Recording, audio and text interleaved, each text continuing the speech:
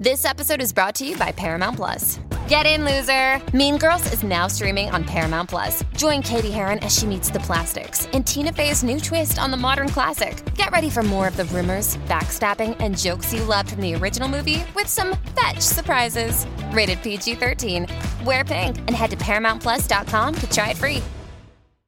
Okay, this week's episode is with Jocelyn, one of my favorite people, and she has my same birthday because good people have that birthday. August 20th. It's a good birthday. We talk about so much stuff. I don't even know how to describe it. We talk about Montana. We talk about Alabama. We talk about different belief systems and cultures. We talk about our vagina. We talk about having babies. We talk about parenting. We talk about everything. So I hope you enjoy this episode with Jocelyn. I enjoyed it very much. She's such a good person. She's someone I'm really glad to have in my life. So I hope you enjoy.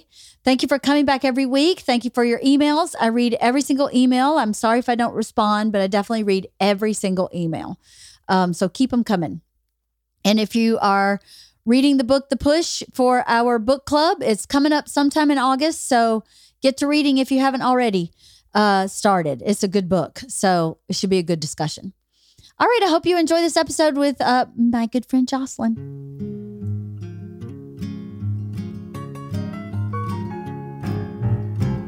I rode my bicycle past your window last night. I roller skated to your door at daylight. It almost seems like you're avoiding me. I'm okay alone, but you got something I need. Well, I got a brand new pair of roller skates. You got a brand new key. I think that we should get together and try them out, you see. La la la la la la la la la la la. Oh, I got a brand new pair of roller skates. You got a brand new key. What's that? It's Max the ghost. He doesn't come over here. Is there a ghost here? Mm-hmm. There isn't not a ghost. There's a ghost in the other house. Does that freak out your kids? Oh my God, my feet are so dirty. Yes, it freaks out Isla a little bit. It doesn't as much anymore. I had a medium come and because I thought there was something going on in this house because first of all, the previous owner, the husband died here. Right. Yeah. He died in his bedroom area somewhere, I believe. So the weird things were like, it's really weird. I can't really say like, and the dresser moved across the room, not like that. But I was like, we're hitting roadblocks we shouldn't be hitting. Like, I don't know why this is becoming so difficult to start this project. I very much believe in flow, right? Yep. Your life should, for the most part, be flowing. Sometimes it doesn't, and that's cool. But if you're hitting block after block after block, you should stop and go, is this the right direction? Am I doing the right thing? So that kind of stuff was happening, but instinctively I was like, no. We bought this house so effortlessly, it was meant to be. So maybe there's a ghost. Maybe the fella who died here is going, no, don't mess with my house. So I called a medium and she walked in the side door, did not see any of my house, and told me so much stuff about that house. There's no way she could have known that I knew from the owner. Isn't it crazy? Yeah. So, I love stories like this. Oh, you do? Yeah. So Thelma. Like, I don't really believe you. But You don't? You don't believe in you're ghosts? lying. I don't think you're lying. There's no part of me that thinks you're lying. But I'm like, come on, there's no ghosts. I want there to be ghosts. Well, I'll tell you. You'll believe it. Okay, ready? Good. So she walks in the side door and sits down and she goes, there's definitely a ghost here. But it's not the guy who died here. He's fine. He was ready to go. He was in a lot of pain. And he had pancreatic cancer. And she said he died in the house, but he was ready. He was ready. And he's saying to me, I'm ready. I was ready. I was so happy in this house. He hopes that you're happy in this house. And he described kind of their life in this house, which was exactly what his wife, who is living, who I bought the house from, described to me. So a lot of the stuff Thelma had told me, this medium told me also. And this medium knew my first name. She didn't know my last name. Right. She didn't know anything about anything. And she was like, Previous owner was a lawyer. Yes. Previous owner, and they had a lot of parties here. Yes. Thelma told me this was like the party house. They hosted fundraisers for local politicians here. They always had big family gatherings here, to the point where they had a pool table in their den. And she had this special like plywood tabletop built for the pool table so that they could seat people for dinner because they never had enough seating. Oh, that's funny. So I know that this was a big party house for them. Thelma told me they were very good friends with Hugh Hefner, and Hugh Hefner gave them their master bedroom bed that was really Oh, I think I saw crazy, it. right? It was, with the mink. yeah, And, oh my yeah. God. So, and the medium said they were friends with someone who was very famous and he was here often. I don't know who he was, but he's a very, very, very well-known man. I mean, how should she have known any of that? Right. Just a guess. I don't know about that. And then she kept saying, Thelma, the owner, who's still alive, she's like, she drives by here every week and looks to see what you're doing in the house. And I was like, she does? She said, yeah, she's very concerned that you don't have a pantry. She keeps thinking in her head, where's her pantry? Where's her pantry? She's very concerned. And I was like, this is so bizarre. But then she said, you definitely have a ghost. She said two things that were really crazy. My dog and my daughter did not like the master bathroom, like got hair standing up on the neck, like goosebumps, hated that part of the house. We've since gutted that part. It's still the master bathroom and closet, Sure. but everything in it is gone. But the lady said there was a lot of suffering, and she pointed in the direction because she had not been in my house. She said, over here, there was a lot of suffering. And that's where he was ill, was in the master suite. And I wonder if he spent a lot of time in the bathroom. Or if he even passed away in the bathroom. I don't know. But she said, this over here, a lot of suffering. There's so much darkness. Are you tearing those walls out? I said, yeah. She said, good, because energy goes into the walls and it stays there. So if you didn't tear all that out, that part of the house would be very dark. And I said, so interesting. That's where my dog doesn't like to go in there. And my daughter doesn't like to go in there. And she said, that's why they sense this real serious, heavy energy.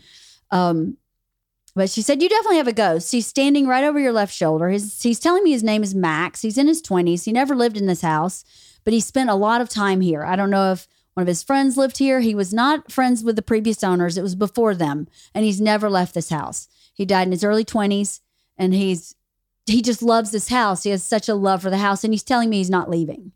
So I can't get rid of him because he's not going to leave. But he's happy. He's really happy. And he's asking me, where's your dog today? Why didn't you bring your dog? She didn't even know I had a dog. Right, yeah. She had no idea. And I went, well, I was meeting you and I didn't want to have to deal with the dog. She said he's really fond of the dog and he's very concerned about the rose bush. There was one rose bush at the back of my house. It was beautiful. It's purple and it's so fragrant and it's just beautiful. And I was going to have to tear it out because we were putting a porch there, a big back porch.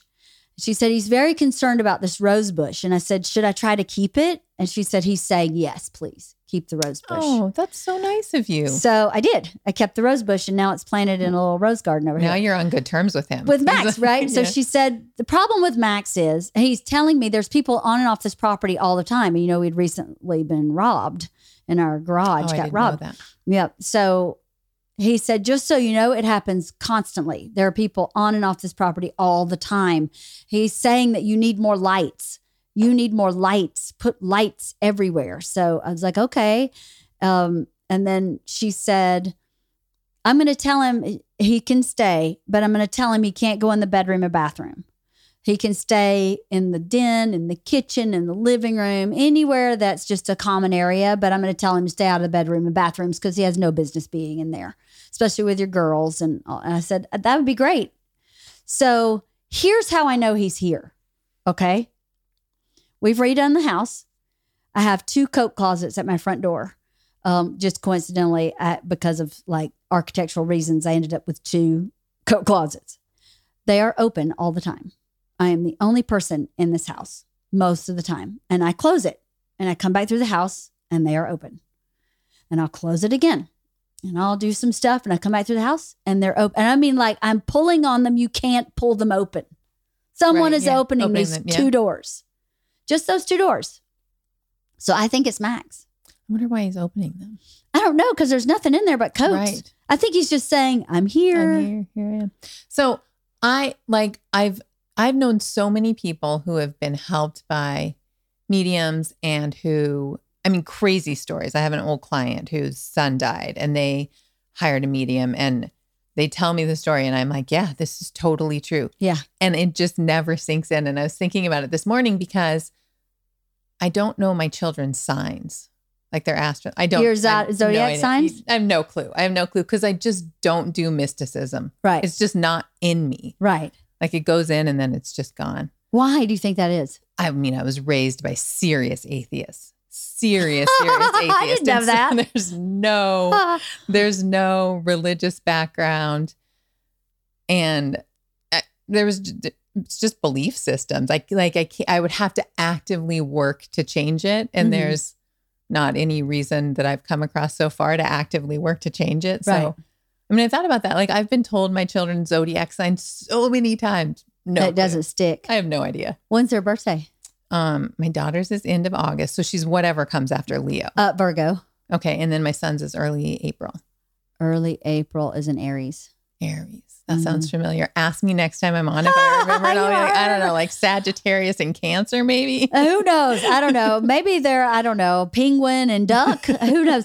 That's so interesting. I didn't know your parents were atheists. Yeah. And I mean, they were devout atheists. My father more than my mom. Well, isn't that also a religion to be a Yeah. devout atheist?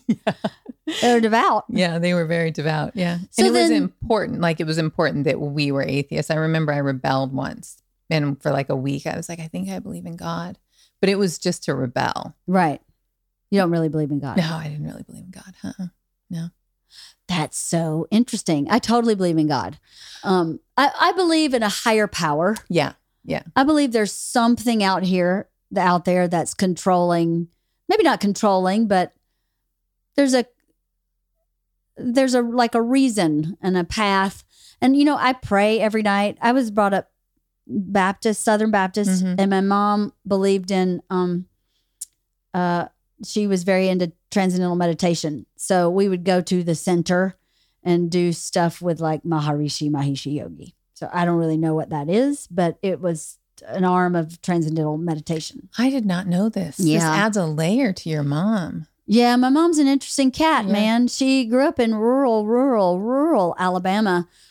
And when she put my dad through school, they were high school sweethearts. They got married 3 weeks after she graduated from high school. She was a year younger. And then he went to school to be a mechanic for 2 years, auto mechanic. And then when he was done, he very kind of forward thinking of my dad said, well, what do you want to do? Like you've been working literally in the suit factory. She made men's suits in a sewing factory to put him through school. And he said, your turn. What do you want to do? And she said, well, I think I want to be a model. She was really, really pretty. And he was like, okay. And I think he secretly thought this is a phase and she'll come to her senses and she'll want to be the mom that she's always wanted to be. But that did not happen. The opposite happened. So he sent her to Barbizon modeling school in Atlanta. And then Barbizon sent her to Chicago. And when she went to Chicago, everything changed. And she was never, quote, herself again. That's kind of the thing where she kind of got exposed to the world and went, okay, I'm not going to be a stay-at-home mom. That's not me. Huh. And she then started, that's when her criminal behavior started showing up, like taking out credit cards in my dad's name and running up the credit cards and not telling my dad and him not even knowing he had a credit card. And all of a sudden he has this bill they hadn't even discussed. He'd send her cash to come home and she just wouldn't come home. Like that kind of criminal behavior started. How do you think it spiraled? Like what was I guess there's probably not one instant or incident. I'll tell you what I think it is. I think she grew up with her dad suffered terribly from PTSD. He was probably one of the angriest humans I've ever known. And now as an adult and now that he's diagnosed, we know for sure what it was from. He was on, I think, Hiroshima 30 minutes after they dropped the bomb, and he was not in charge, but he was a person who was supposed to find survivors and lived there for 6 months. And he was a wreck. He never talks about it. He talked to me about it when I was about 22, but he was undiagnosed. And then he went to Korea and fought in the Korean War also. So he had 2 wars under his belt, and the first one was just absolutely horrific and completely damaged him. And somewhere in the middle of that, he got in a fight with somebody who hit him in the back of the head with a logging chain. I don't know if you know what a logging chain is. Yeah. But it's enormous, right? Uh-huh. And so that, I believe, caused some brain damage. There was some head there. Yeah, Yeah. There's some head trauma there. Jeez. So he didn't really have a shot, I don't think, No. at any kind of normalcy. And I swear, I would hear his foot hit the front porch, and I'd go under the dining room table and stay there till he left, because he was so scary. He just screamed and screamed, and he had this big, deep voice, and it was terrifying. And I can't imagine that being my dad. Mm-hmm. My dad's the sweetest, most loving, gentle, and that's not what she experienced. And I think she met my dad, who was the sweetest, most loving, gentle. My dad was super handsome, really charming, very fun. And I think he was her savior and got her out of that family. And I don't think she intentionally went, I'm going to jump from you to this other life. I think Right. she really believed that's what she needed, but didn't understand how broken she was from Yeah. her childhood. And so once she got into the kind of monotonous routine of stay-at-home mom and then got a taste of freedom, she was really young. She had me when she was 21. So she was at Barbizon at what? I don't know, 25. I think she just went, yeah, what am I doing? Right. You know, on some level. And then, you know, part of having, as I've said, I believe she has a borderline personality disorder. And I believe, this is my belief, that she has some sociopathic behaviors based on my experiences with her. Then if you apply that to a person, then she doesn't see anything wrong with running up her husband's credit card. Mm-hmm. She doesn't see anything wrong with going, yeah, this doesn't work for me anymore. I'm moving on. That doesn't, our normal brain, or somewhat normal brain, doesn't compute for us, but it totally computes for her. Right. Totally computes for her. Because people with personality disorders, that's the problem, is they can't see their role in the equation. No. Yeah. No. She's divorced her 6th husband, and it's always their problem. It's always their problem. They have something wrong with them. And I remember a long time ago saying to her after like number 4, the only common denominator here is you.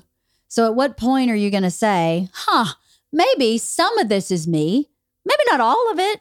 Maybe you're Yeah. choosing the wrong guys. Maybe those guys really are schmucks. But you're in every one of the relationships. So at a certain point, you got to go, maybe I'm doing something a little off kilter. Right. I don't know. But that's never been the case. Even to this day, anything that anybody does wrong, it's definitely not her. Somebody said something, a therapist recently said something to me that I thought was really interesting about personality disorders. They said there's 2 big flags, and one of them is that like therapy wouldn't help them, because why would they do therapy? There's nothing wrong with them. So if there's somebody in your life who's like, oh, therapy doesn't help, therapy is stupid, big red flag. Yep. And the other one is that they think people suck and that they're better than them. And I'm like, oh, that's pretty spot on for the people in my life that I know that I'm like, you might have a personality disorder, buddy. Right. Yeah. The therapy thing is really true. They really don't think there's anything wrong with them.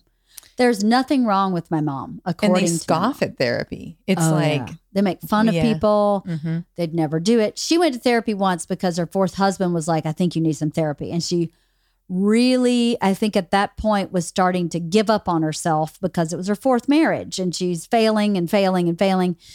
And she went to therapy. And she would come home saying, well, she told me my husband sucks here. And she told me you suck here. And I was like, I don't think you're using therapy the way you're supposed to use therapy. And then she came in one day and she was like, my therapist would like to speak to you. And I went, okay. So I went to therapy. I talked with my mom for a few minutes. Then my mom left. And then I talked to the therapist. And then my mom came back in and my mom was furious. And that night she said, she told me the only thing wrong with you is that you're anxious. That woman doesn't know what she's talking about. And she never went back. Oh, wow. Isn't that crazy? Yeah. She thought she was going to drag you in there and the therapist was going to be like, Your daughter sucks. yeah, your daughter's manipulative Yeah. and crazy. And She went, Your daughter's just kind of anxious, which is pretty typical for a 20-year-old. So she just doesn't know what she wants to do with her life and she's feeling anxious. That's it. And my mom was like, She's an idiot. I remember her saying, That woman's an idiot. I'm never going back to her. And I was like, Okay. yeah. And I mean, looking back, you see all of it, right? Mm-hmm. You're like, oh, red flag, Mhm. red flag. Yeah. Totally. I don't know how we got on that subject. What were you talking about? Oh, the Maharishi Mahesh Yogi. My mom was hardcore into astrology, very much believed in psychics. And my dad's family believed in, they called them witches. So there was a witch that lived in our part of the world named Mahaley Lancaster. And if you ever lost anything or if you ever needed an answer to something, she knew where things were and stuff. Like my grandfather lost his wallet and had no idea where he lost it. And he went to Mahaley and she went, Oh, it's in this field. It's right here. If you walk 15 steps over here, it's right there. I'm sorry. Oh, it's okay. And it was. That's crazy. Yep. So she was an actual person. She was Oh, yeah. She was an actual person. Yep. and her name was Haley Lancaster. Mahaley Lancaster. She's actually in the movie Murdering Coweta County starring Andy Griffith because they used her to help solve a murder case. She just was one of those people who had answers to stuff. And, you know, I got my warts conjured when I was a kid and it worked. So I totally believe in all that shit.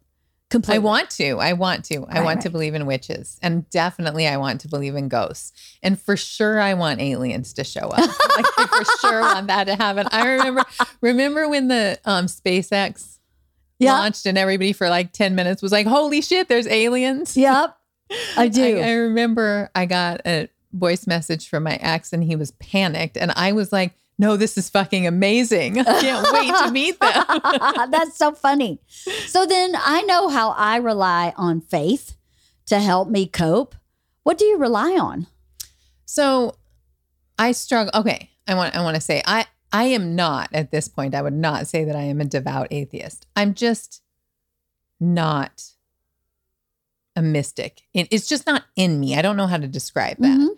Mhm. But ask me that question in a different way, because I'm not sure what you mean. Like, Okay. So I have a belief that this goes back to my Jesus days when I was Baptist.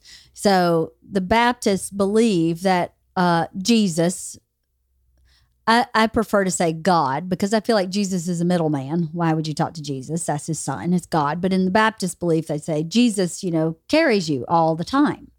So you can put your worries at his feet because he'll take care of it. So whatever is supposed to happen, basically is what it's saying, is if you live your life, a good life, you get a good life back. And if you kind of not concern yourself with your problems, but believe that your problems will work out as they should because God is there to help you, then they do. And I kind of believe that. I don't kind of believe that. I absolutely believe that. I believe Jesus was a really good person. He was an actual person who lived in time. But I don't pray to Jesus because I really, like I said, I think he's the middleman. I would just pray to God. And I think they're all kind of one idea anyway. right. Yep. So is Buddha. So is, everybody else that's a religious figure. I think it's all part of the same idea. But I really believe when something bad happens that I'm okay, that this is where I'm supposed to be for whatever reason. And I ask for the reason and I usually find it. And I also listen. Like sometimes things happen and I believe that is the universe saying this is the right path or this is the wrong path. Like I was talking about earlier, if things get too hard, I go, why is this so hard? Everything should be flowing, because if you really have that belief system of Jesus carried me when I could no longer walk, which is basically what the belief is in the Baptist church, is then it should be flowing. And if it's not flowing, then I'm not on the right path. I'm not in touch with my higher power or whatever. Insert your own new age term, but that's what I believe. I really believe that. So do you believe anything like that? Well, yes, I do, but it's a little different. I hope I can give you a good answer to this because it's hard to explain. I think that we should choose beliefs that are really empowering. And so if I'm in a difficult situation, what I try to do instead of going, oh, Jesus, this is so unfair. Why am I in this situation? Is go, okay, I believe I can make this a good situation. Mm-hmm. And so I'm going to look for opportunities to make it a good situation. I mean, obviously there's tragedy, and I don't do that with tragedy, Right. but with just general life obstacles, I don't ever go, this is where I'm supposed to be. That's not part of who I am. But this is a situation that I'm in and I can make good is, Mm-hmm.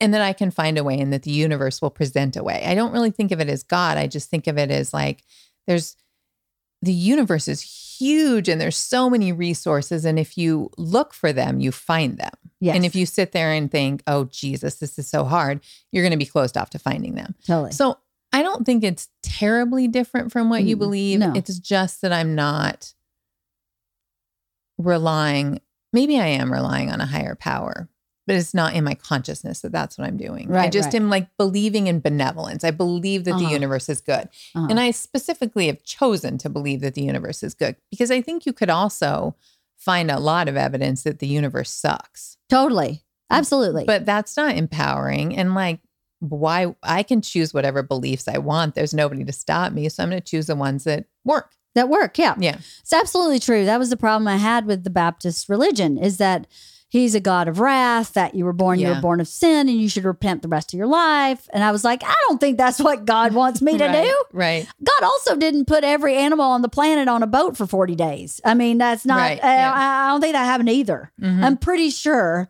the cheetah would have eaten the gazelle. I want it to have happened though. Totally cool story. Yeah. But I was like, there's no, I don't even get the metaphor for that, except the metaphor is God takes care of those people who obey him. But is it about obeying? Like, I had so many problems with the religion. Yep. But the faith of being held and being loved and being carried, I totally bought into all of that positivity. It's the same thing you're talking about. Yeah. I chose what part of what I was taught to keep. And then the rest of it, I went, yeah, I don't believe he's going to strike me down with lightning because I flipped somebody off in traffic. Okay. Right. Right. I can drink wine and not go to hell. I'm pretty sure. Since Jesus made water into wine, why can't the Baptists drink wine? I'm so confused. I didn't know that the Baptists couldn't drink wine. Oh, when we got married, it was really frowned upon. Yeah, right. right. We couldn't really drink. We weren't supposed to drink. So we got special permission to have beer and wine, no liquor. That's right. No liquor. And we could also dance. It was pretty dicey, but I don't believe in all that shit. Why would God make wine Right. and not let you drink wine? Obviously, you're not supposed to do anything in excess for your own health Right. and well-being. And if it makes you not do it because you believe it's a sin, awesome. But I just don't believe in that kind of limitation. It's so interesting when I run across people who do. So I remember when my grandmother was dying. Well, she was close to dying. I went to visit her. And it was one of the last trips that I saw her, and she knows that I'm not baptized. Although I think she baptized me in her swimming pool when I was younger. But can't really remember the details of that. But it was always very, upsetting to her that I hadn't turned my life over to Jesus. And so she invited people over. She lived in a retirement community, an apartment in a retirement community. And she invited people over from her church. And I thought that they were coming over to visit her. So I very politely stepped out into the hall. Oh my God. But they were there for me. I soon no found way. out.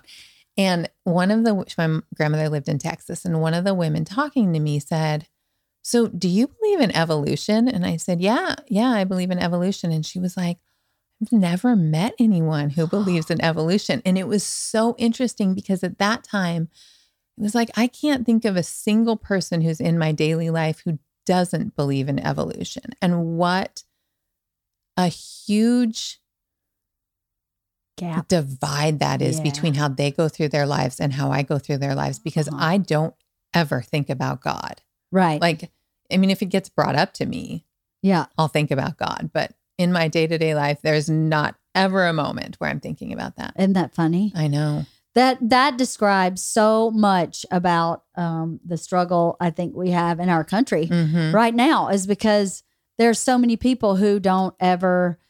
There are so many people who are like, I've never met anybody that believes in evolution, and people like us can't believe that that people like that exist, but they really do. I mean, really do. This is a huge piece of land we live on. A huge piece of land, right?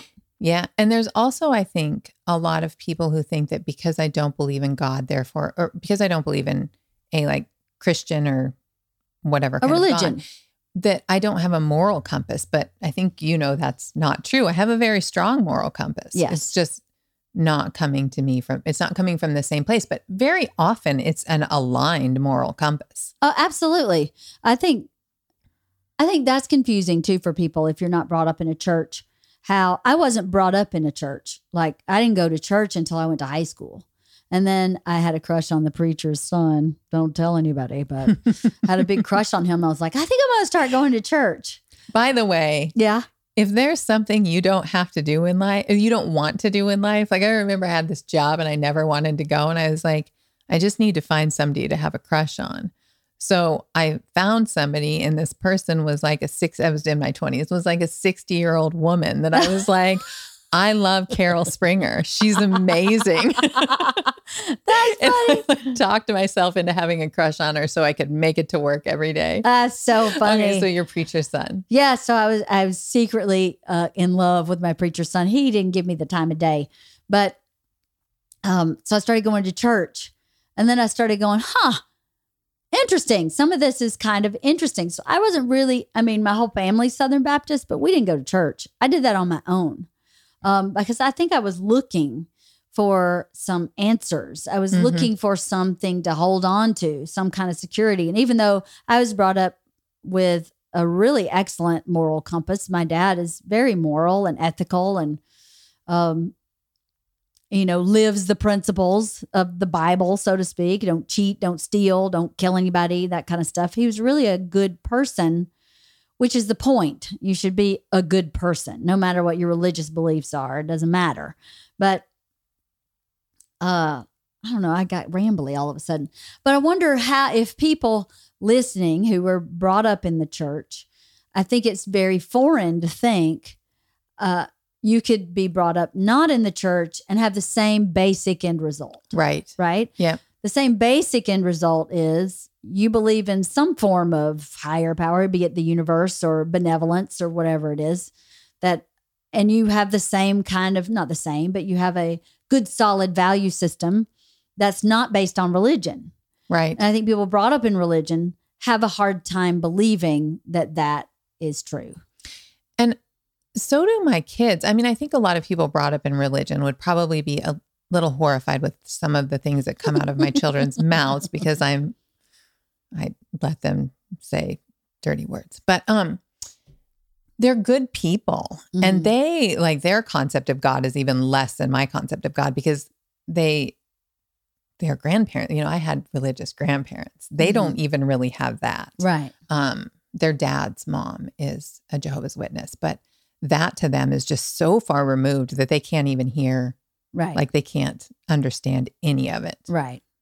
Yeah, my kids were not brought up in religion either. However, they are now at Catholic school. How's that? All-girl Catholic school. It's been really interesting, I have to tell you, because in my curiosity about the Baptist religion, I read the Bible cover to cover because I was like, well, if I'm going to be part of this, I should know what they're talking about. Like, not just from the preacher who handpicks this and that. I don't know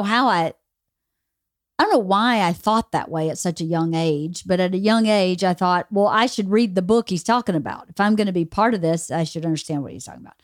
So I've read the Bible. I'm not the most familiar, but I am pretty familiar with everything in the Bible. I am not familiar at all with Catholicism. I have no experience of Catholicism at all, other than going to St. Patrick's Cathedral in New York on the reg because it was beautiful. And I'd sit there and feel like in a sacred place. But I know nothing about nothing they were doing, mass, or I don't know any of that. So Georgia, for the first year, was like, this is a bunch of crap. what do you mean he turned water into wine? That doesn't even make sense. And then why are we talking to Mary? I mean, she got pregnant out of wedlock. I mean, really? She got pregnant? This is even my atheist person over here is like, oh, Georgia, you have to stop saying that. I know, right? And she's like, what's blasphemy. going on with this religion? And I was like, well, and then it opened up a broader conversation about faith and what faith is. So if you're going to be faithful in a religion you've agreed to participate in, you have to sort of believe that Mary got pregnant immaculately. And if you don't believe that, then maybe you're not Catholic, because that is a very integral part of Catholicism and baptism, Baptist and Methodist and any kind of Christian religion, is that Mary got pregnant immaculately. I can't really sign off on that. I'm too science-based. I'm sorry. But so she was like, okay.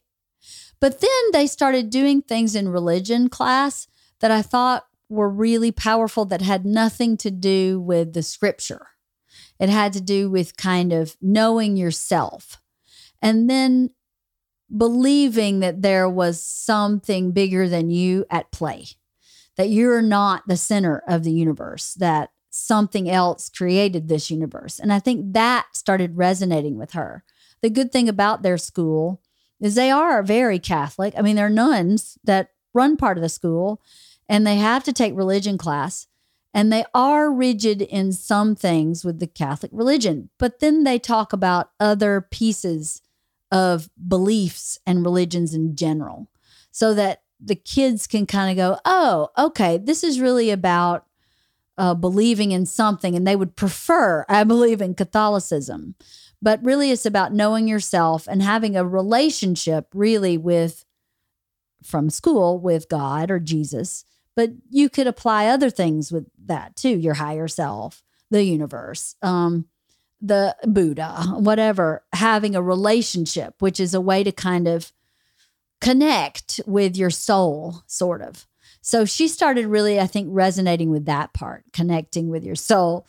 And Isla was the same. The freshman year, she's like, what the hell is all this shit? And then at one point she goes, my religion teacher's pretty good. She almost had me believing in Jesus. I was like, really? She's like, yeah, almost. I was like, well, you can believe in Jesus all you want. That's fine. It's open for whoever. But the point is that you have some kind of self-reflection based on a parameter, right, that you've agreed to be part of. So that could be anything, Yeah, my kids are at a school that is not religious, but they co-locate with a church. And so the agreement is that the church comes in to their assembly and does it's supposed to be kind of an inclusive, non-denominational service, but it's real watered down because it's not a religious church and people freak out. And at first I was really opposed to, that was like the downside of the school was, I hate it that they even have to hear about God. But now I kind of wish they would ramp it up because I want them to understand these perspectives and to get to know who they are. And I trust that what I have taught them is enough to make good decisions for themselves. So yeah, I want them to hear the full sermon. They don't get that though.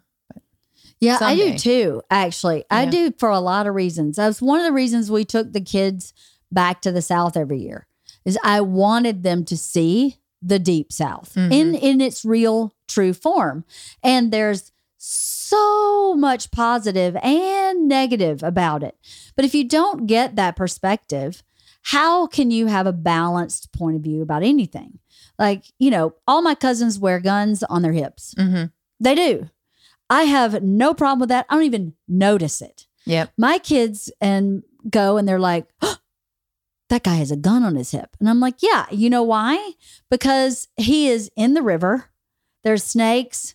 There's beaver. There's all kind of stuff he may want to shoot, especially snakes. So he's got it kind of for protection. We're floating down a river. There's no pirates on this Right. rural Georgia river float. It's for like animals. And, they have cows. And at night, there's coyotes. And sometimes you need to shoot a coyote. So they just have a gun. Sometimes you have to shoot one of your cattle or a horse. You do. To be humane. You do. And it is heartbreaking, but it is the better option. Absolutely. Yeah. My horse got shot because he was not going to make it. Yeah, I'm from Montana, so I have a similar experience with it. And I don't notice, I notice the cultural shift for sure, but I'm able to adapt to it. And that's something that I think, like my kids, if they went to the deep South or if they really experienced rural Montana, would not know what to do in not a good way, because I want my children to be well-traveled. I want them to be able to adjust to different customs and traditions. And they are just so Southern California children. And I think about, what are you going to do the first time you're at somebody's house and they pray before dinner? That's never happened in their entire lives. Right. What are they going to do? Like, do you know how to have manners around that? Right. Just as you would with any culture and tradition. If they went to, a Middle Eastern, I would want them to be respectful. Yeah, totally. So how do you teach that? Do you just talk about it? I mean, we talk about it a lot, but I need to do a better job of just exposing them to that. And I think I made a shift in my mind about it. There was a time when I was really protective about it. I didn't want it for them. And now I'm like, you can handle it. So, I mean, we do talk about it. And I talk about, here's what I do. Here's what I choose to do. And here's what to think about. But ultimately, they're going to have to do it. And they will, at some point they'll go to college or get a job or whatever, where they are in a different culture and realize it. But I haven't done a good job of teaching it so far. Well, I think sometimes you don't think about it either. You're living in this culture because this culture that we live in fits who we have become. This is not who, or I should just speak for myself. This is not necessarily who I started out as. This is who I became. And I'm really happy with this person.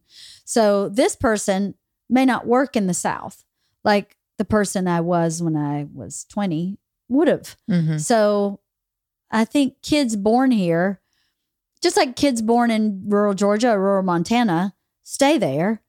How can they have any other perspective? Right. How could you expect anything different? You can't. So it does take some thought to say, it's my responsibility as a parent to open your eyes a little bit. And we went to Montana. This is what we were supposed to talk about in this episode. When we went to Montana this summer, even though my kids have gone to the South their whole life, all this taxidermy in this one store really flipped them out. Taxidermy is everywhere in Montana too. Right. It's everywhere. Is it not in the South? It's not, is it? It is, but it's simpler. Got it. All deer. Oh yeah. We're big on taxidermy in Montana. I mean, nobody hunts bears. There's not enough bears to hunt. Nobody hunts mountain lions. None of that shit gets taxidermied. I mean, like if you run over one with your car, maybe, but nobody hunts that. It's all deer hunting and boar. Deer. And Montana has like there's like bear rugs everywhere. Bear rugs. We went in this one grocery store in the middle of Belt, which is a tiny town, as tiny as my town was. Belt was smaller. Remember where Belt is?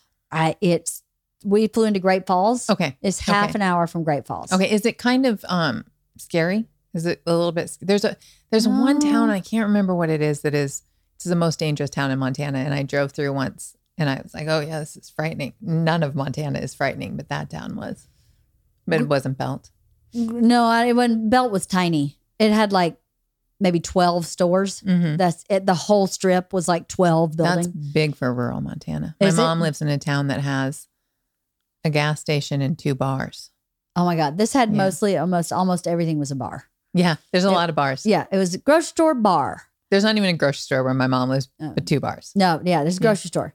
So we went in this grocery store and literally all 4 walls were covered in everything that lives in Montana. There were mountain lions, bobcat, like some kind of ram, bear, deer, just like literally birds, all different kind of birds. The walls were completely covered. I didn't even see it.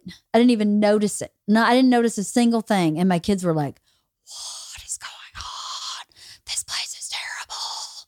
They can't believe they shoot all these things. But it opened an opportunity for me to have a really good conversation with them about the different cultures. Like, you can't walk into there and go, this is a terrible thing. Right. This is how they live here. This is hunting is a sport. Like lacrosse is a sport in Southern California. I probably don't play a lot of lacrosse in Montana, and that's okay. You know? Yeah. And you need to, before you're going to be really critical of a culture, get to know it, because Montanans, in my experience, have more respect for nature than Southern Californians do. Absolutely. And by a long shot. I agree. By a long shot, they're more connected to nature. And so it's not like they're just walking around shooting animals and then walking away.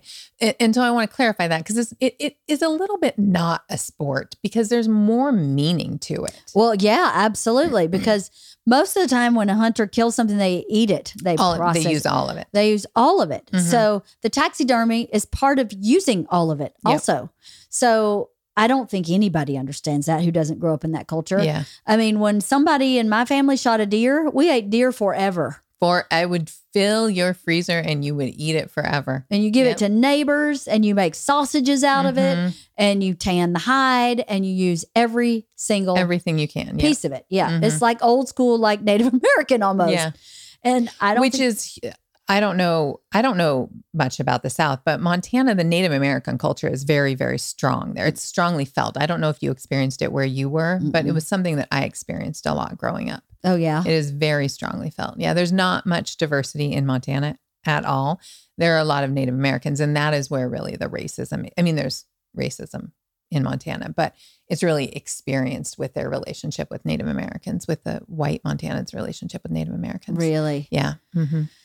We didn't really experience anything Native American when we were there. We were very, we were surrounded by white folks. Yeah. White folks everywhere. Everywhere. Yeah. Yep. It was all white folks. And almost all of them were from Southern California. Oh, really? Yep. It was kind of, or Georgia, one of the two. Yeah. They're not well liked, the Southern Californians going to Montana. I would imagine not, because they're taking the land and jacking up pricing. Yeah. And got some different ideas. They do have some different ideas. SoCal people suck in Montana, probably. I mean, I love SoCal people. And it's interesting. So a lot of my friends from high school will post things on social media about how much California sucks.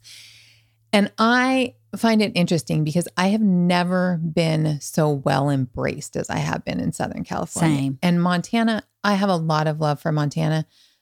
And I grew up in, a different era. There wasn't the internet, but there was one kind of kid that was accepted there. And that was it. And I look around here and there are just every shape and color that you want to be is available. I agree. Including being a Montanan. And so that part has always rubbed me the wrong way. I understand why, it's shifting the culture in Montana in smaller, and all across the country where people from Southern California move in. But I don't know. I think the rest of the world has a wrong idea. They think Southern California is filled with like elitist snobs who are, it's just like liberal money. And there is that here, but there's also a lot of other stuff here. I agree. There's a lot of regular people here. All my friends are regular people. Yeah. I mean, they have some of them have really high powered fancy jobs, but nobody's a snob. They're all pretty regular. And I feel the same way. I mean, I lived in New York before I lived here. I lived in Atlanta as an adult before I moved to New York.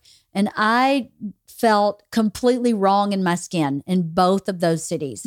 I got here and within 6 months, I was like, this is what I'm talking about. Yeah. I remember I moved so it took me a couple years here, but I moved to West Hollywood from Manhattan Beach. And within about a week, I remember sobbing because I was like, this is the first place I've ever lived where I felt like I was home. Oh, yeah. And West Hollywood's awesome. It is awesome. I know. I live there too. Everybody moves there first. I They think. do. I know. And then they're like, I can't afford this and streets are too narrow. And then they end up in the valley. And they end up in the valley because it's so much more livable. Which is where we lived in West. I mean, that's where I lived when I met you was West Hollywood. Yeah. Yep. I lived there. Well, I lived in like Wilshire, La Brea at the time. But when I first moved here, I moved to West Hollywood. You lived on Detroit Street, I think. I did. That's where we lived. That's where I met you. Yep. On Detroit. My little apartment.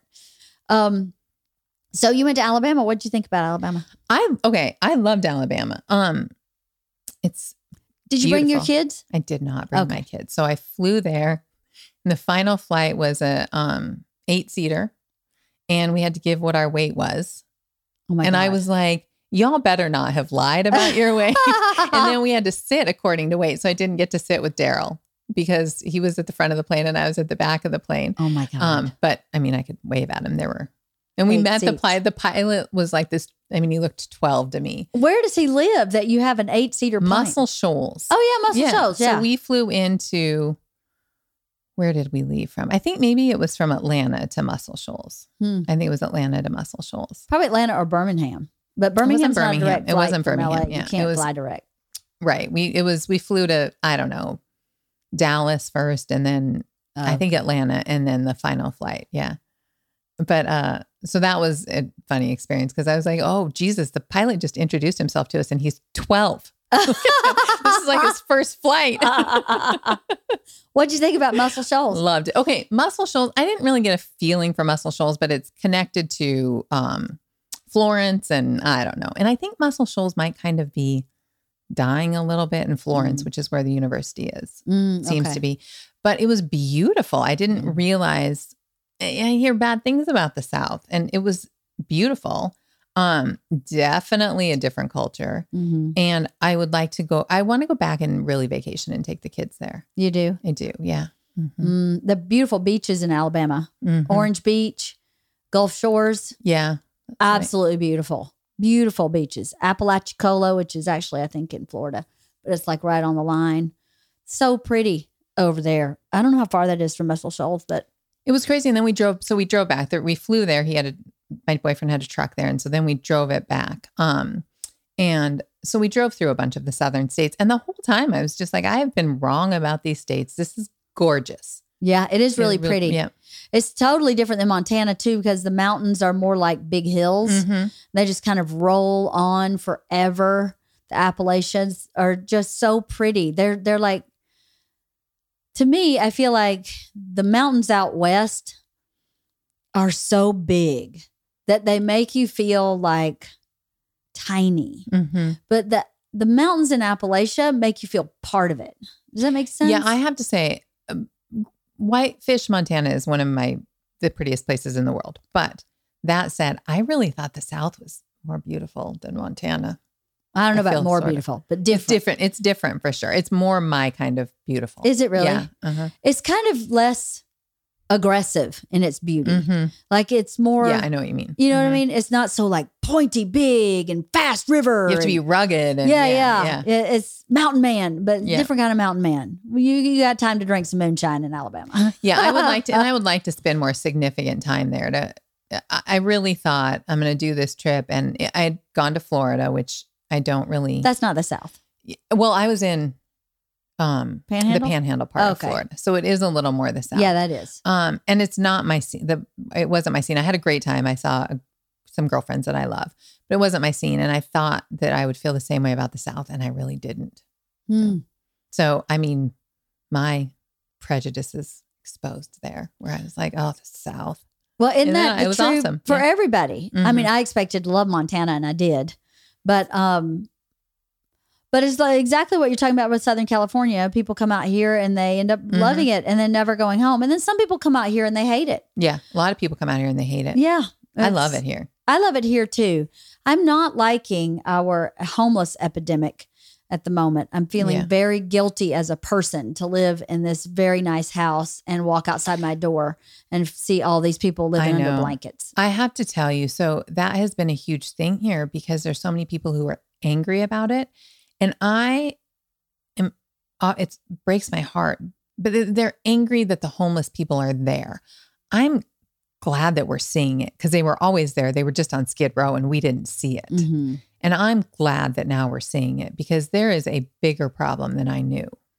I think there's more people than I think Skid Row is full, and this is the overflow. This is the overflow. That there are more now, but they have always been here. Yeah, they were tucked away. Yeah. Yeah. Unseen. You're right about that. I don't know how the hell we're going to fix it. There's so much infringement on civil rights to I know. get people help they need. That how do you fix it? How do you I don't fix know. it without the homeless cooperating? Also, Yeah. as one tiny piece of the puzzle, but that's still a piece of the puzzle that causes a full stop. Did you see the little tiny homes, the little tiny village? Yes. Yeah. I love that. That is called, what is it called? Heart of the Valley? Yes. Yeah. We donate to that institution. Oh, I do too. And they have a race that I do every I year. do too. Oh, you the do? Turkey Trot. I Yes, didn't know you yes. did that. It's not Yeah, called I the Turkey didn't. Trot. It's not. called Drumstick Dash. It's called the Drumstick Dash. I've You're already right, signed yeah. up for this year. Oh, I haven't signed up yet, and Oh. I didn't do it this last year. I don't know that they had it because of COVID. I don't think they had it last year. We did it the year before. For the first time, I didn't know about it till the year before, and that's when we started donating to them. I think they do Hope of the Valley. Hope of the Valley. Hope of Yes, the Valley. Hope of the Valley. So Hope of the Valley is a nonprofit, and they have taken on homeless as their, well, I think that's always been their mission, but they built these little tiny home villages, and they're just basically like a bedroom, I right? think there's a bedroom and a sink and a toilet. Mm-hmm. But it's somewhere for a homeless person to go. It's a home. And I just love that whole I know. institution, I Hope of know. the Valley. They're awesome. So yeah, we donate to them every year, and we do the Drumstick Dash. It's so fun. That Oh, Drumstick I'm going to Dash. try to do it with you. Do this it. Let's year. do it. Okay, yeah. I'll get my kids to do it. My too. kids Yeah. love it because Do they? they love it because they thought that I have wanted to go downtown and serve at the mission on Thanksgiving Day since I had kids. I used to do it before I had kids, and my entire family, not my kids, but my entire extended family who I spend Thanksgiving with is like, no.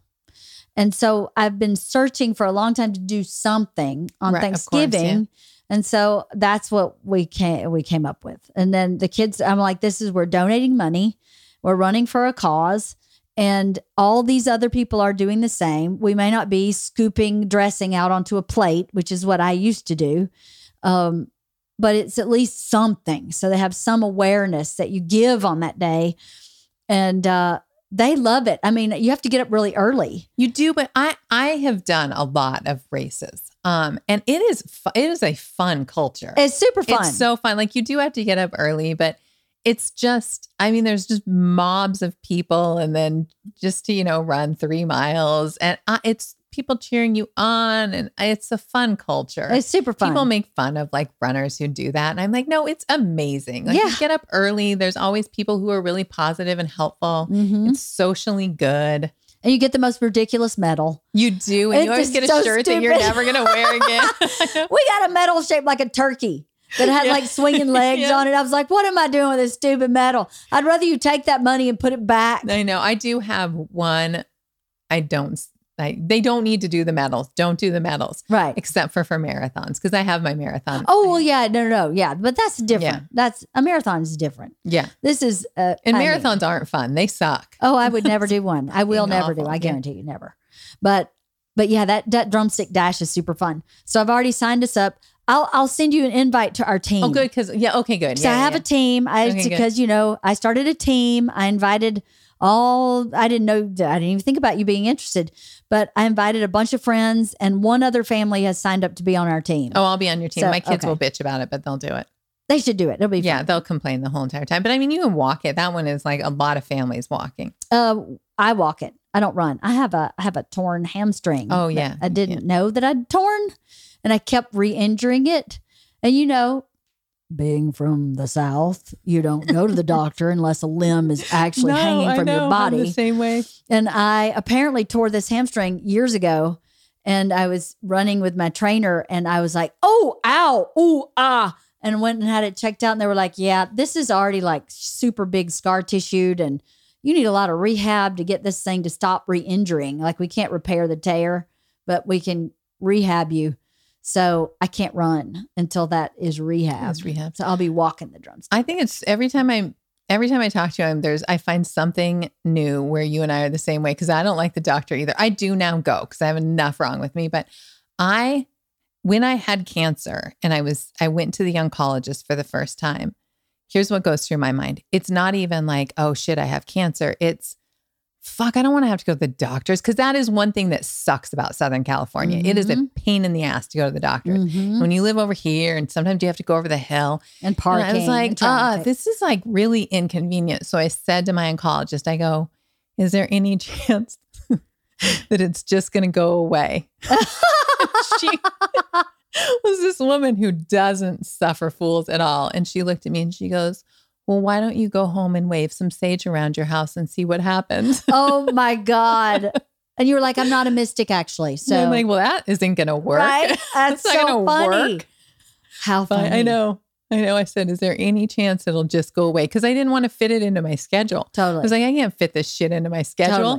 Totally. I've been supposed to have a colonoscopy for a year, and colon cancer is in my family. Yeah. And I you're keep like, going, yeah, I don't really have time. Who am I going to get to pick me up? I don't have like 2 days to not eat. all of that stuff. Like I have to go to the DMV. Okay. So Leanne, we share the same birthday. Yes. And I have to go to the DMV before our birthday, which is in shit. 8 days. Yeah. And I'm like, no, I don't have time for that. No, yeah. By the way, I didn't buy you a birthday present. I got you a birthday present from underneath my medicine cabinet. Awesome. What is it? From under your medicine cabinet? Well, thank you. I didn't get you anything. No, I know. Well, I got, what is this? Binax Now? it's coronavirus self-test. test. Amazing. It's self-test. There you go. Awesome. Thank you. I do 2 that. tests too. I do them before I go. Like I did one this morning to make sure I didn't have coronavirus. Well, thank you. And then I realized it was your birthday, so I grabbed you one. Well, thank you. Very welcome. fancy. Yes, I know. Very fancy. That bag also from under my bed. My Happy storage. birthday. Well, thank you. Oh, you're I welcome. have a cabinet full of all kind of goodies like that. Oh, I'm like, I don't have time. Do you have? to shove it. Do you have? But do you have coronavirus at home tests? I do. Oh, you do. Well, now you have 2 more. I know I have 2 more. I don't think have people that know kind. about them. I don't know if they do either. We You can get them off Amazon. we bought some on the black market a long time ago. Oh, I want. Is it still available? Because they're not like. It's not like super affordable to do them every time you go somewhere. No, it's not super affordable, but I could hook you up with some. Oh, nice. With If the you black want. market. I have some, yeah. You have a They're black not- market connection. They're not in the fancy packaging. but they're you know. accurate. Oh yeah. Yeah. Yeah, they're great. I I probably do- shouldn't have said that. Sorry, Bert. But I do. My kids are hilarious when I make them take it because it makes my daughter sneeze and cry. And I'm always like, good. You'll get like a good sample. right. And then my son's nostril is like that long. So you're touching his Trying to, brain like, matter. And I'm like, I bet this hurts. And he's like, yeah, it fucking hurts, Mom. I had to get tested every 2 days when I was in Serbia with Bert. Uh-huh. And those people, They're serious about the testing? A, B, I don't think have any human emotion at all. Like, not at all. The testing people. They literally were like, I was like gagging. And I've had many, many tests. I've never had it as aggressive as they were in Serbia. And here they're like, if you blow your nose, right, it gets all the matter kind of down where it needs to be. And then you can kind of easily gather it. Yeah. So I asked him, can I blow my nose? And they're like, no. And literally, like, I think she touched my brain every single time. And you had to do it every 2 days. How long Every were you 2 in days. Serbia? 12 days. So you did it 6 or 7 A lot. times. Well, the a first month. 4 days I was in quarantine. Mm. So after that, so like 8 days, every other day. What are you doing now? Like, what do you do? Your girls get tested every week, every 2 weeks at school? What's their stuff? Oh, No. they don't get tested there. Mm-mm. If they're vaccinated, they're not tested Got it. regularly. If they're right. not vaccinated, I think they're being tested, Tested, yeah. regularly. Mine aren't vaccinated because they're not old enough. So, Yeah, yeah. mine are both vaccinated. Yeah. And it's a high school. So Right, I yeah. think everybody there has the opportunity to be To be vaccinated. yeah. And they did have a free vaccine clinic at school. So if you could just go to school and get vaccinated one day before school started a couple weeks ago. So I don't know. I don't know what this fall is going to be like. I I'm not know. sure what to expect because they're fully open. They're not offering any at home. We are at school. And I'm cool. I'm good with that. My kids need to be in school. It's Georgia's Yeah. senior year. And Isla Can't believe it's your Kreischer. senior year. I I can't met you when either. she was 6 months old. No, not Georgia. You met Georgia when I was pregnant with Isla. No, when I met you, she was 6 months old. Really? Yeah. Mm-hmm. Maybe you're right. Yep. Because then That's you got insane. pregnant with Isla, and that's kind of, you broke up our tennis club. I know I did it. We were shit. We were terrible. We were true shit. terrible. You know, I still have I ran across Scott's phone number. Like I was finding another Scott. And I was like, it's in my phone as Scott, the tennis guy. And I'm like, I wonder if he's still teaching. He wasn't a very good teacher to us. I liked him a lot. I don't think he had a lot of patience with our social. I think I think we weren't serious. And he was like, he wouldn't even tie his shoes. That son of a bitch didn't even tie his shoes. You're right. I for forgot about that. He wouldn't. And he'd slop around in them shoes. I forgot about that. I ran into him. He's living in the Valley now. Oh, is he? And he's teaching somewhere in North Hollywood when I ran into him probably 4 years ago. So I bet he's still teaching. He was a nice enough guy. Yeah, he was super nice. I mean, I liked him a lot. Yeah. We didn't learn tennis. It wasn't his fault. It was our fault, really. Oh, it's totally my fault too. I didn't care. I just thought I needed something to get do. out of the house. I know. I needed to do something. I think about that right now I have some people who have young, babies at home. And I'm like, oh, those first few years are brutal. Yeah, they are. I'm reading a book now for our book club book called The Push. And I'm not very far into it, but she is a woman who had a very screwed up childhood, whose mother had a screwed up childhood. So she has like generations of abuse and neglect going on. And she wants to be a mom, and it just absolutely kicks her in the ass. And I have to tell you, I'm reading this book going, these are so many things that I felt in the first couple of years of being a mom. Like, what have I done to myself kind of thing. And I think it's interesting that her cycle of abuse, she was trying to break, which was what I was doing. Abuse is such a strong word. I know. I hate that word. And I feel like a liar if I say that I was abused. I know what you mean. No one beat me. I wasn't sexually assaulted. All of my trauma was mental with my mom. And that is so harder to explain because if somebody's hitting you, you can just, they're hitting me. Yeah. But when you try to explain emotional and mental abuse, I know what you mean. It's very difficult. It's very difficult. I never thought of myself that way until I read a book called Strong at the Broken Places that Kathy Fromkin recommended that I read. She was like, I think you need to read this book. I think it's really going to resonate with you. And it talked about abuse.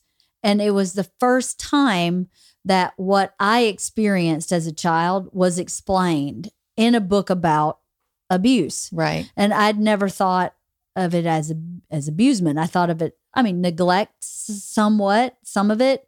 Some of it was just living with someone who had, I believe, had a personality disorder. So, but it's really jarring when you put it in those terms. For me, it was very upsetting to have that word attached with my childhood experience. So I detached it often because it's too upsetting to think that that's actually abuse. But so when I became a parent, I was like, I will not be the parent that I had. But I definitely was not ready.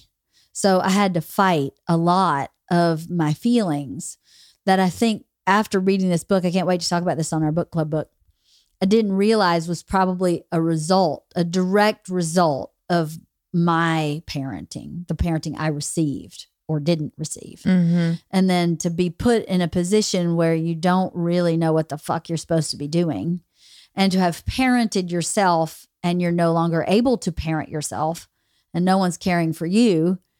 I feel so many of the feelings this author of this character is having. It makes me feel very bad about myself, about what my mental state was when I first had children. Yeah, mine too. And yeah. And I think, Leanne, I have to say, I think even if you've had even a happy childhood, those first few years suck anyway for a lot of people. And then add in that I think it's more than we as a society recognize, because it's brutal. It's a celebratory thing. It's something that we celebrate. But I really think we need to say to moms, this is also traumatic because it is. Oh, yeah. Oh, I can list the trauma from it a mile long, my list of trauma. And the things that went through my brain, I don't ever want to say aloud. Yeah, I feel the same way. I was embarrassed and ashamed of the things that would go through my head. And nobody talks about that. And it makes you feel worse when you go and see these other moms who are looking like they're in bliss, who maybe has a baby that sleeps all night right off the bat, or has a mom that lives locally and is here all the time and have a completely different experience of parenting than I did. And it would make me go, well, what's wrong with me? Right. Well, then I suck. Right. And then, but you don't really suck. And then there's not to be graphic, but the blowing out of the vagina. Oh, Jesus. I know. Is horrible. I know. If a man's dick exploded, there would never be children. Yeah. That's what happened. Our vaginas like explode. And then you're supposed to put it back together and feel sexy. It's terrible. So when I had cancer, and it was cervical cancer. My oncologist was doing an exam and she goes, it's kind of floppy down here. Floppy. And I was like, well, can you fucking fix that? What? It's kind of floppy down here? Yeah, she was floppy. Floppy is the word that she used. Yeah. That's pretty insensitive, don't you think?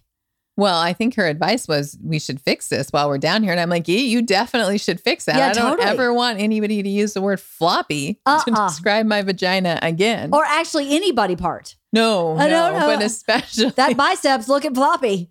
Your triceps pretty floppy. I guess maybe your boobs. No, I don't want floppy boobs. I don't want floppy boobs. That's a terrible There's adjective. no good floppy anything. No good floppy on your body. Your hair looks floppy. But I was so embarrassed. Like I was so embarrassed. And I had my ex and I had broken up, but I had the first person that I was with after that. I remember I was like, I can't ever, it's awful. Like I was like, I can't get naked. I can't have sex with a person after having kids. And it's not something people talk about or No, it's not. And then when they do, they're like, oh, it's fine. It's fine. And it's like, no, I'm pretty sure it's not fine. No. Like I'm pretty sure it's not. Think about any kind of trauma, right? Yeah. Any trauma you have, you don't just go, I'm good, and you go right back in it, right? If your dad hits you all the time, you're not going to run up and hug the guy. Yeah. I mean, what happened when I had a baby to my vagina was so traumatic on top of the stitches and the pain. And it's gross. And it's like gross. you feel gross. Yeah. I smelled like rotting meat, literally for I remember you saying that. weeks. Yeah. And to just be like, that's all over is so unrealistic. I know. And we don't do any like emotional intervention there. None. And it's just like, then one day you're just supposed to feel sexy. Yeah. 6 weeks after you have a baby. 6 weeks after you have a baby. 6 weeks after not sleeping. Man, this is like, we got to teach our sons about this too, because you do. I don't have a son, but you do. I think you do because Bert was like, TikTok, we're on week 4. Do you think we could kind of go in early? And I'm like, oh my God, I'm going to kill you. Yeah. Fuck you. That's what I felt like saying is fuck you, dude. And then like your nipples are awful and it's terrible. And leaky. It's terrible and leaky. I get turned on and they just start spewing. It was disgusting. Oh, I don't think mine ever did that. Oh, mine did. Leak. Mine leaked, but. No, mine did. I had plenty of milk. My boobs didn't get huge, but they definitely were good producers. It's funny though, how like quickly that just fades into the background. So I have a bunch of buttermilk in my freezer and I opened my freezer and I saw these and they're in bags. They're bags of buttermilk. And I was like, oh my God, there used to be breast milk in my freezer, right? Because you would pump ferociously, like store up as much breast milk as you could. And it would line my freezer. And I saw that buttermilk in there and I was like, oh my God, I had like not thought about it consumed me. Like, when am I going to pump? When am I going to feed my baby? When is this going to happen? Am I going to be gone? Is there going to be enough milk? Yep. It's crazy. Yeah. I never pumped. Oh, you didn't ever pump? No, I just had them tethered to me physically. I remember that you were like very much on a schedule and you'd be like, I have to get home because yep. That's why I know Georgia was 6 months old. Cause I remember you your kids are older than mine. And I was like, this sounds terrible.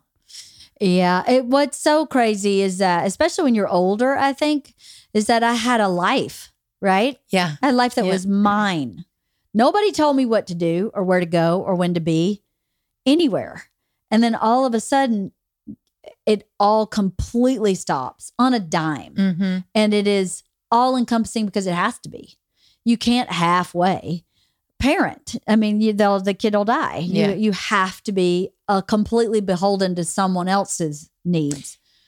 I don't know if this was your experience, but I was still trying to live my life. It wasn't until I had my second child that I completely surrendered to it. Mm-hmm. But like my first child, I was like, I'm going to still do all these things and I'm going to do this too. Yeah. Like we're going to do all of it. And then I had the second kid and I was like, oh, fuck no. And things actually got easier then because I was like, I have to give up. I have to give up all these things. Right. Yeah. That I didn't have to. I should have with child number one for my own peace of mind. I should have, but I could squeak by. And so I was like, I'm going to squeak by. I'm going to do all the social stuff. I'm going to like keep my work schedule. I'm just going to have this baby with me all the time. Would have been so much better if I mean, most people can't afford to just quit, but it would have been so much better if I had like given up a lot of the expectations on myself.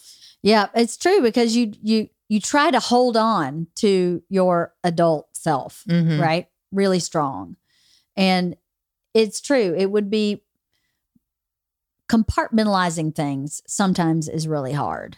Like to say, I want 8 things, but I can really only do 2. Yeah. So you have to wait on these other 6. Yep. It's really hard to do.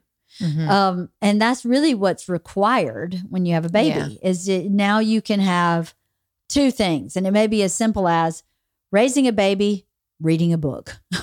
That's all you get because there's just no time. You can't also take a ceramics class, also work a full-time job. Yeah. Also, there's. And I was just tried to do all of that. I did too. I worked while I had a baby without a nanny because I was managing an apartment building. Right. And you could work with the baby. Yeah. I could work with the baby. So I'd sit her on my lap, return emails. It was terrible. It was such a bad plan. I know. Because I was worn out and I felt ineffective everywhere. Yeah. I felt ineffective everywhere. Yeah. It sucked. Well, yes. But then I want to give the good on it. I love hanging out with my kids now. Oh, like I hated those years so much. My kids crack me up. So my daughter was in, oh my God, I love my kids so much. They were with their dad in Wisconsin for his family reunion. My ex's mom is one of 10 kids and they have this huge family reunion every year and everybody goes. So it's close family. But with that many people, there's, a difference of personalities. And one of the uncles is a Jehovah's Witness. And my daughter said fuck in front of him. And before they went, I was like, you guys, you need to clean your language up. Like this is actually we had the conversation we have a lot of times about language. And so my daughter called me and she goes, Mom, I said fuck in front of Uncle Dan. Uh-oh. And I started laughing. I go, how'd that go? And she goes, not good, Mom, not good.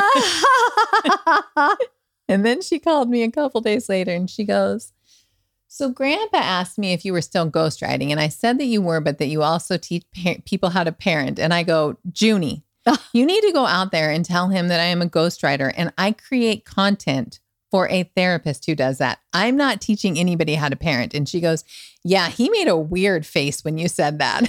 When I said that. And I go, yeah, go tell him. And she goes, no, that would be weird. We already had the conversation. And I go, well, then act like a good kid. And she goes, Mom, that ship has sailed.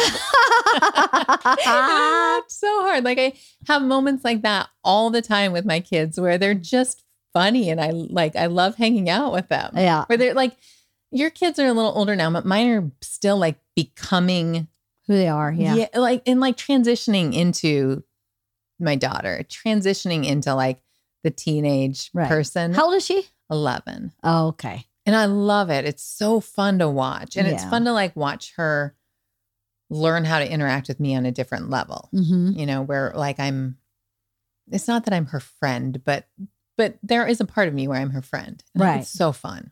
It is fun. Being a parent's fun. I actually liked most of when they were little all the way up. Like I really did like a lot of the toddler baby parts. I didn't like the lack of sleep. Yeah. I didn't like that. And what caused me to be unhappy in the day was lack of sleep, 100%. Because I breastfed. I couldn't, because I didn't pump, Bert couldn't feed them at night. Yeah. I had to. So for years, and I breastfed both kids for 1 year, like to the day. I was like, happy birthday, no more boob. You're done. I'm done. But I chose that. And that was a struggle also to go, you chose to do this. You chose not to pump. Because for some reason, pumping for me, I was like, okay, I'm spending like 20 minutes to pump. So much time, yeah. So that somebody else can feed the baby, but I'm still going to have to do something for that 20 minutes. So actually, if I just feed them, it forces me to sit down. Yeah. So I just need to just feed them. And then Bert would leave. He'd go on the road. So I'd have bottles. Like if he were going to feed a bottle, he's not there to feed a bottle. Sure. And it's easier for me to just put him on the boob. Yeah. So it didn't make sense for me. Yeah. But I know so many people have to do it because they work. But it just, for me, I was like, fuck it. I'll just do it all the time. Yeah. But I remember the struggle of going, you chose this. This is what you chose. You don't have the right to hate it. Yeah. And you're also like not thinking clearly because you're so tired. Exactly. That it's like, it's hard to know, do I actually want to stick with this? Do I want to switch to formula? And I mean, just the mental fuck there is. But the thing with you is that whether you were breastfeeding your formula, you were up. It was you were me. Going to be up. It was going to be you. Bert was traveling. Yeah. Yeah, Bert, I mean, when Georgia was 3 days old, he started touring. Yeah. So it was me all the way. So it was just easier for me to breastfeed. But that was the problem with me, is that I would go, I'm actually happy to be here, but I'm miserable because I'm so tired. Oh, it's brutal. You know, I want to play with my baby if I could just have a 20-minute nap. That's the way I felt like for the majority of their childhood. I'm sure they sensed it. I'm sure they knew. And the personality type that I am, well, first of all, I didn't have my mom to come and give me a break. I did have my mother-in-law, but I, because of who I am, couldn't just give it to her. Yeah, I know what you mean. I couldn't. I know what you mean. So then I would lay in the bed to, quote, take a nap and listen. Does she need anything? Not my kid. I knew my kid was fine. I was concerned about my mother-in-law. Yeah. Does my mother-in-law need anything? Is Did she okay? Get enough sleep? I know. Yeah. Does she feel imposed on? Is she not happy? Is there something wrong? Am I putting too much on her? I thought about that a lot. So I wouldn't relax because I didn't have my teammate there. Right. Like my Aunt Diane came out. Girl, I didn't think about that baby once. She had her and I didn't think about her at all. But if it wasn't my family, I just felt like I was imposing. Yeah. And I know that that's it's not, my in-laws didn't do anything to make me feel that way. That's me. No, I'm sure she was thrilled to be She here. was. Yeah. She loved it. Yep. But my brain went, oh, I'm such an imposition. I know. I do that too. You do? I do. Yeah. Yeah. Why? Why do we do that? I don't know. Because we're not. I know. And I think about, we've talked about this before. I want to help people. Like if you said to me, Jocelyn, I need your help, I would feel so honored and happy to do that. And I would never think, what an imposition. Same. You know? But to do it in reverse, it's so why? hard. I don't know. Why? Is it part of how you're raised? I bet. Yeah, I'm sure. And I think about the thing that now I say to my kids all the time. So I used to always say something to them about the story that they were saying in their heads and it pissed them off. They would be like, would you stop saying that?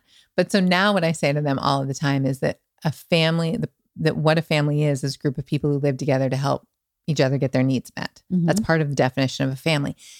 Because it was never said, like that was never explained to me that we're supposed to help each other get our needs met. My family members were huge individualists. So it was like I remember I would go hiking with my dad and my husband at the time, my now ex. We went hiking once in Montana and my dad got to the trailhead and he was like, okay, guys, see ya. And just took off the mountain. Oh my God. Because he wanted to get a good workout and he was in better shape than we were and we weren't acclimated, just took off.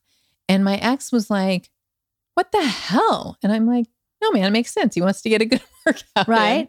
in. He's taking care of him. Yeah, he's taking care of him. And I was expected to take care of me. So when I ask other people to take care of me, it feels not good. Very foreign, right? Yeah.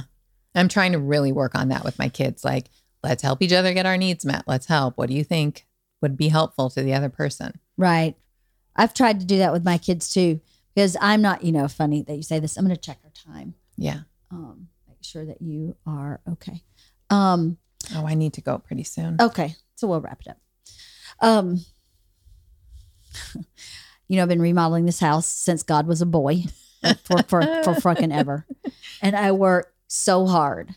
I work from 6:30 in the morning till, I am not joking, till like 9 or 10 at night every day, 7 days a week, because there's so much to do here. I haven't even really started unpacking much because I have so much to do construction wise still. Right. And we've moved in so that we could enjoy the house as much as we could with the kids and Bert for the summer. It was a conscious choice I made. But the guy who has really built my house is named Paul. He is I guess you'd call him the foreman. He's like the head builder. He's not the contractor. He's the guy who builds everything. Mm-hmm. So he's working in my house. He's been watching me work now forever. And we took a dumpster away and decided not to bring in another dumpster. But all of a sudden I had all this cardboard from all these boxes that I was unpacking of like light fixtures and construction stuff, but it was cardboard, a whole big pile of it. And I was like, I think we need another dumpster. Dumpster comes and I start breaking down my boxes because that's my stuff to put it in the dumpster. And Powell stops me and he goes, no, let my guy do that. And I went, but your guy's doing like a skilled labor job. I don't have the skill for it. I'm not jackhammering the side of my porch, but I can break down cardboard boxes and put them in the dumpster. And he stopped me and he goes, why don't you ever let anyone help you? Let him do it. I was like, but I don't think like that. This is my mess. Right. I made this mess. I should clean it up. Mm-hmm. And he goes, it doesn't have to work that way. That's not how it has to work. He's here to work for you. Let him do it. And I almost started crying. Yeah, I bet. It was so unnerving. And I love him, by the way. Oh, I love him like now a brother. I have a huge crush on him. Oh, I love him. I'm telling you, I love this guy like a brother. I'm going to miss him terribly when this is over because he's like every guy I grew up with, except he's Mexican. He's just like every good old boy from the South, the same human being on the inside. Mm-hmm. But he was like, you got to let people help you. You're working all day. He gave me this big speech. You're wearing yourself out. You have to stop. I know people have to keep having to give you this speech too. Forever. I fell on my fucking face last year and ended up in the hospital because I don't know how to ask for help. It is like... And you take on too much. And I'm saying this to you because I do the same stupid shit. I take on way too much. Way too much. And someone says, hey, we want to build a space shuttle out of this scrap heap. I go, I got it. Yeah. I can figure this out. I can totally do it. And you can't. It's so stupid. I feel like so stupid. After he said that to me, I was heating up Chinese food that I had been eating for days because I don't have time to cook. I don't have time to be healthy. And Bert had ordered enough Chinese food to feed the entire country of China before he left. And I had all this left over, so I can't throw it out. So I've got to just eat it till it's gone. And I'm looking at my plate and I go, there's not one green thing on this plate. I said to Georgia, not one green thing. There's not one green thing in this Chinese food. I am taking such poor care of myself. Yeah. And I'm right back where I was a year ago. This is right before I fell last year, was in September. So I'm right fucking back in the same place. Why? Why am I doing that? Why can't I let some other guy move the boxes of cardboard into the dumpster? You're probably taking better care of your dogs and your 100%. chickens. Yeah, than you are yourself. 100%. Yep. Why? Is it a belief system that I believe I can do everything? Yeah, I think so. For me, it's bullshit. It's like a productivity thing where I'm like, look at me, look at how it's not like, look at me. It's not that I'm wanting people not to look ego, at me. no. Yeah, it's not, I want people. It's my own self. Like, look at how, like, I can get a lot of stuff done. I can control this. Like, there's chaos that I can like, I can keep it under control. I decided I had an aha. Is it a control thing for you? No, it's about your value system. Not valuable equals not productive. Totally. Absolutely. Absolutely. And it is not about like how the world sees me. It's my self-esteem. 100%. Like if I get a lot done, I feel good about myself. Yeah.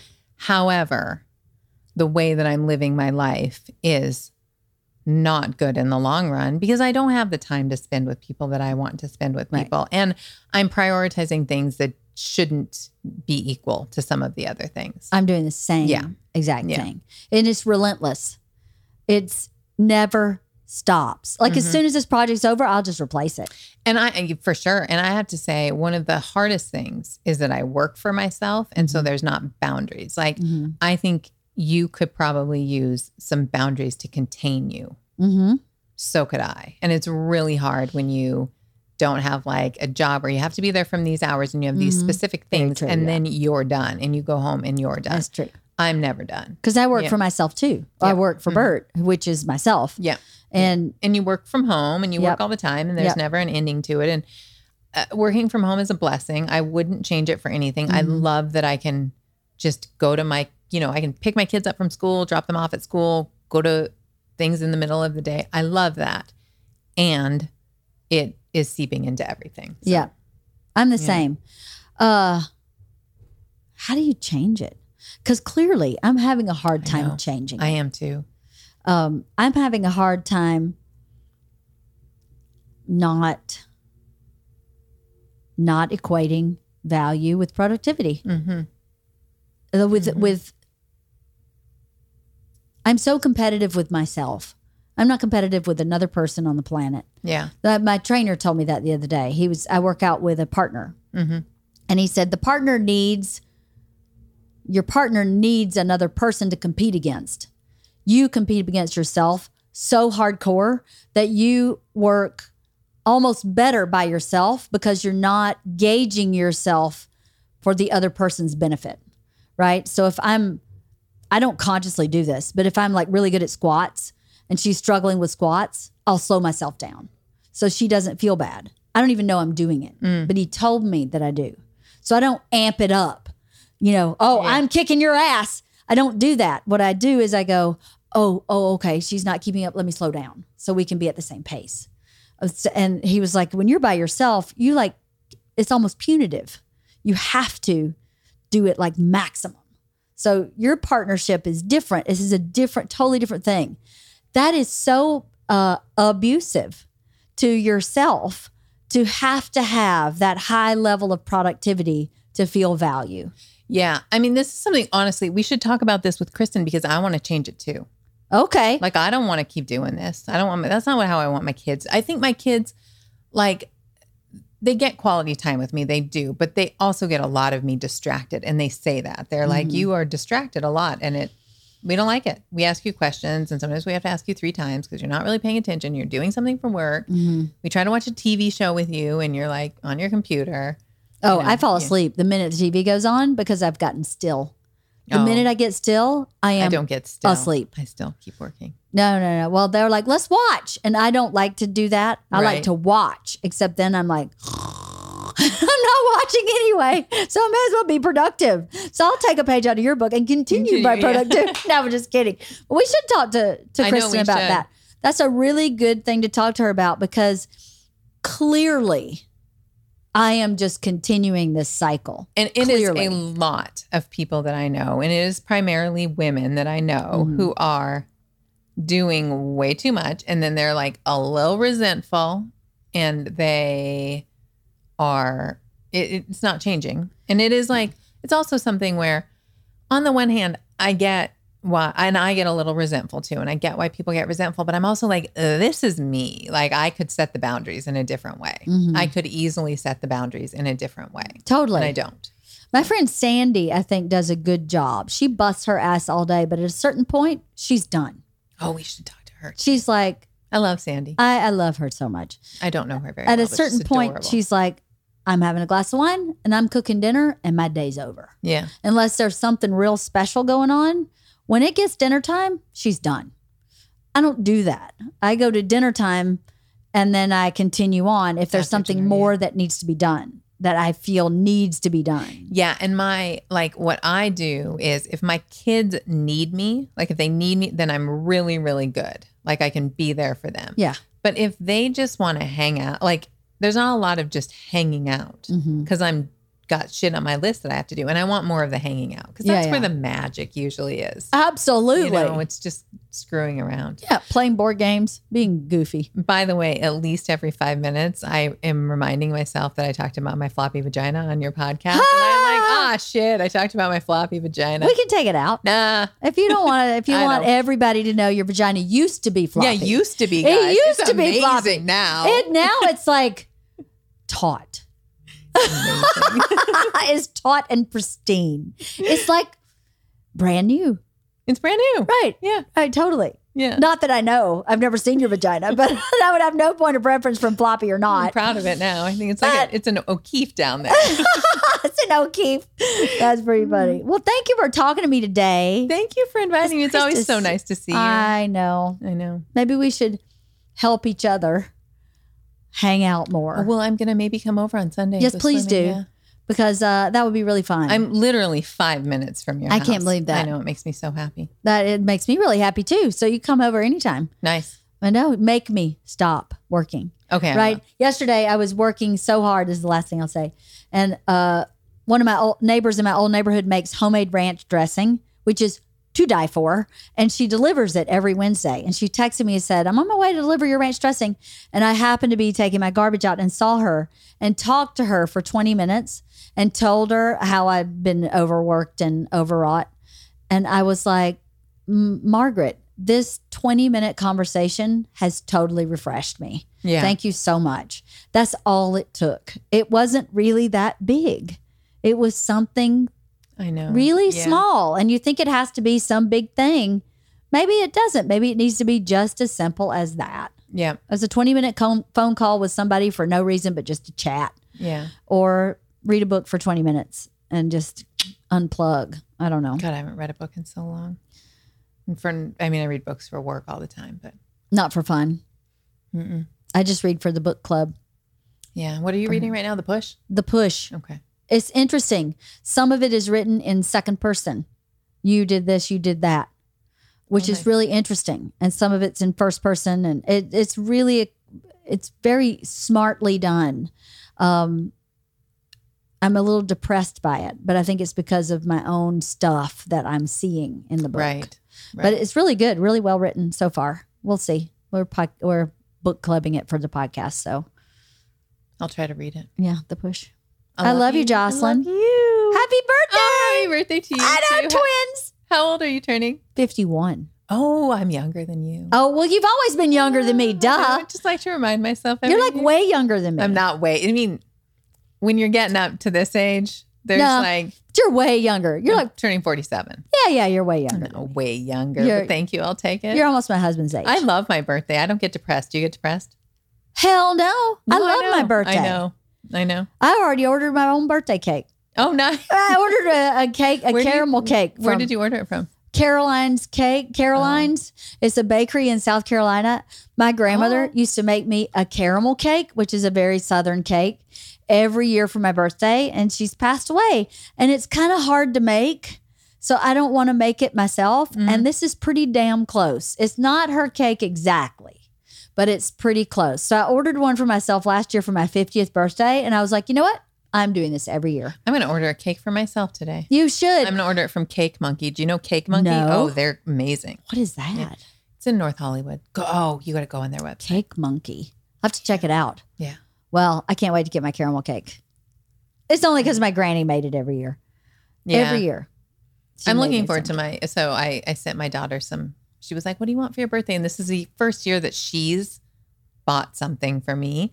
So I sent her some links and she was like, Mom, I'm not going to get all that stuff. And I was like, no, I know you're like, I sent you several so that it's a surprise to me. And she was like, oh, okay. And then she goes, I chose the one that costs $37. And I was like, well, now I know which one it is, but I'm actually really excited to get it. That's awesome. No longer a surprise, Junie. No longer a surprise. Thank you, though. My kids never get me anything for my birthday. They suck. They're terrible at all of that stuff. Oh, I'm pretty terrible at it myself. My daughter's birthday is a few days after my birthday, and I haven't gotten her anything. So, Yeah. Oh, well. oh, but I will. There's Amazon. I know. It's the best thing ever. Isn't I it? know. Evil. All right. All right. Well, I'll see you Sunday. Will you give me a tour of your house? I will right now. Awesome. Okay. Bye-bye.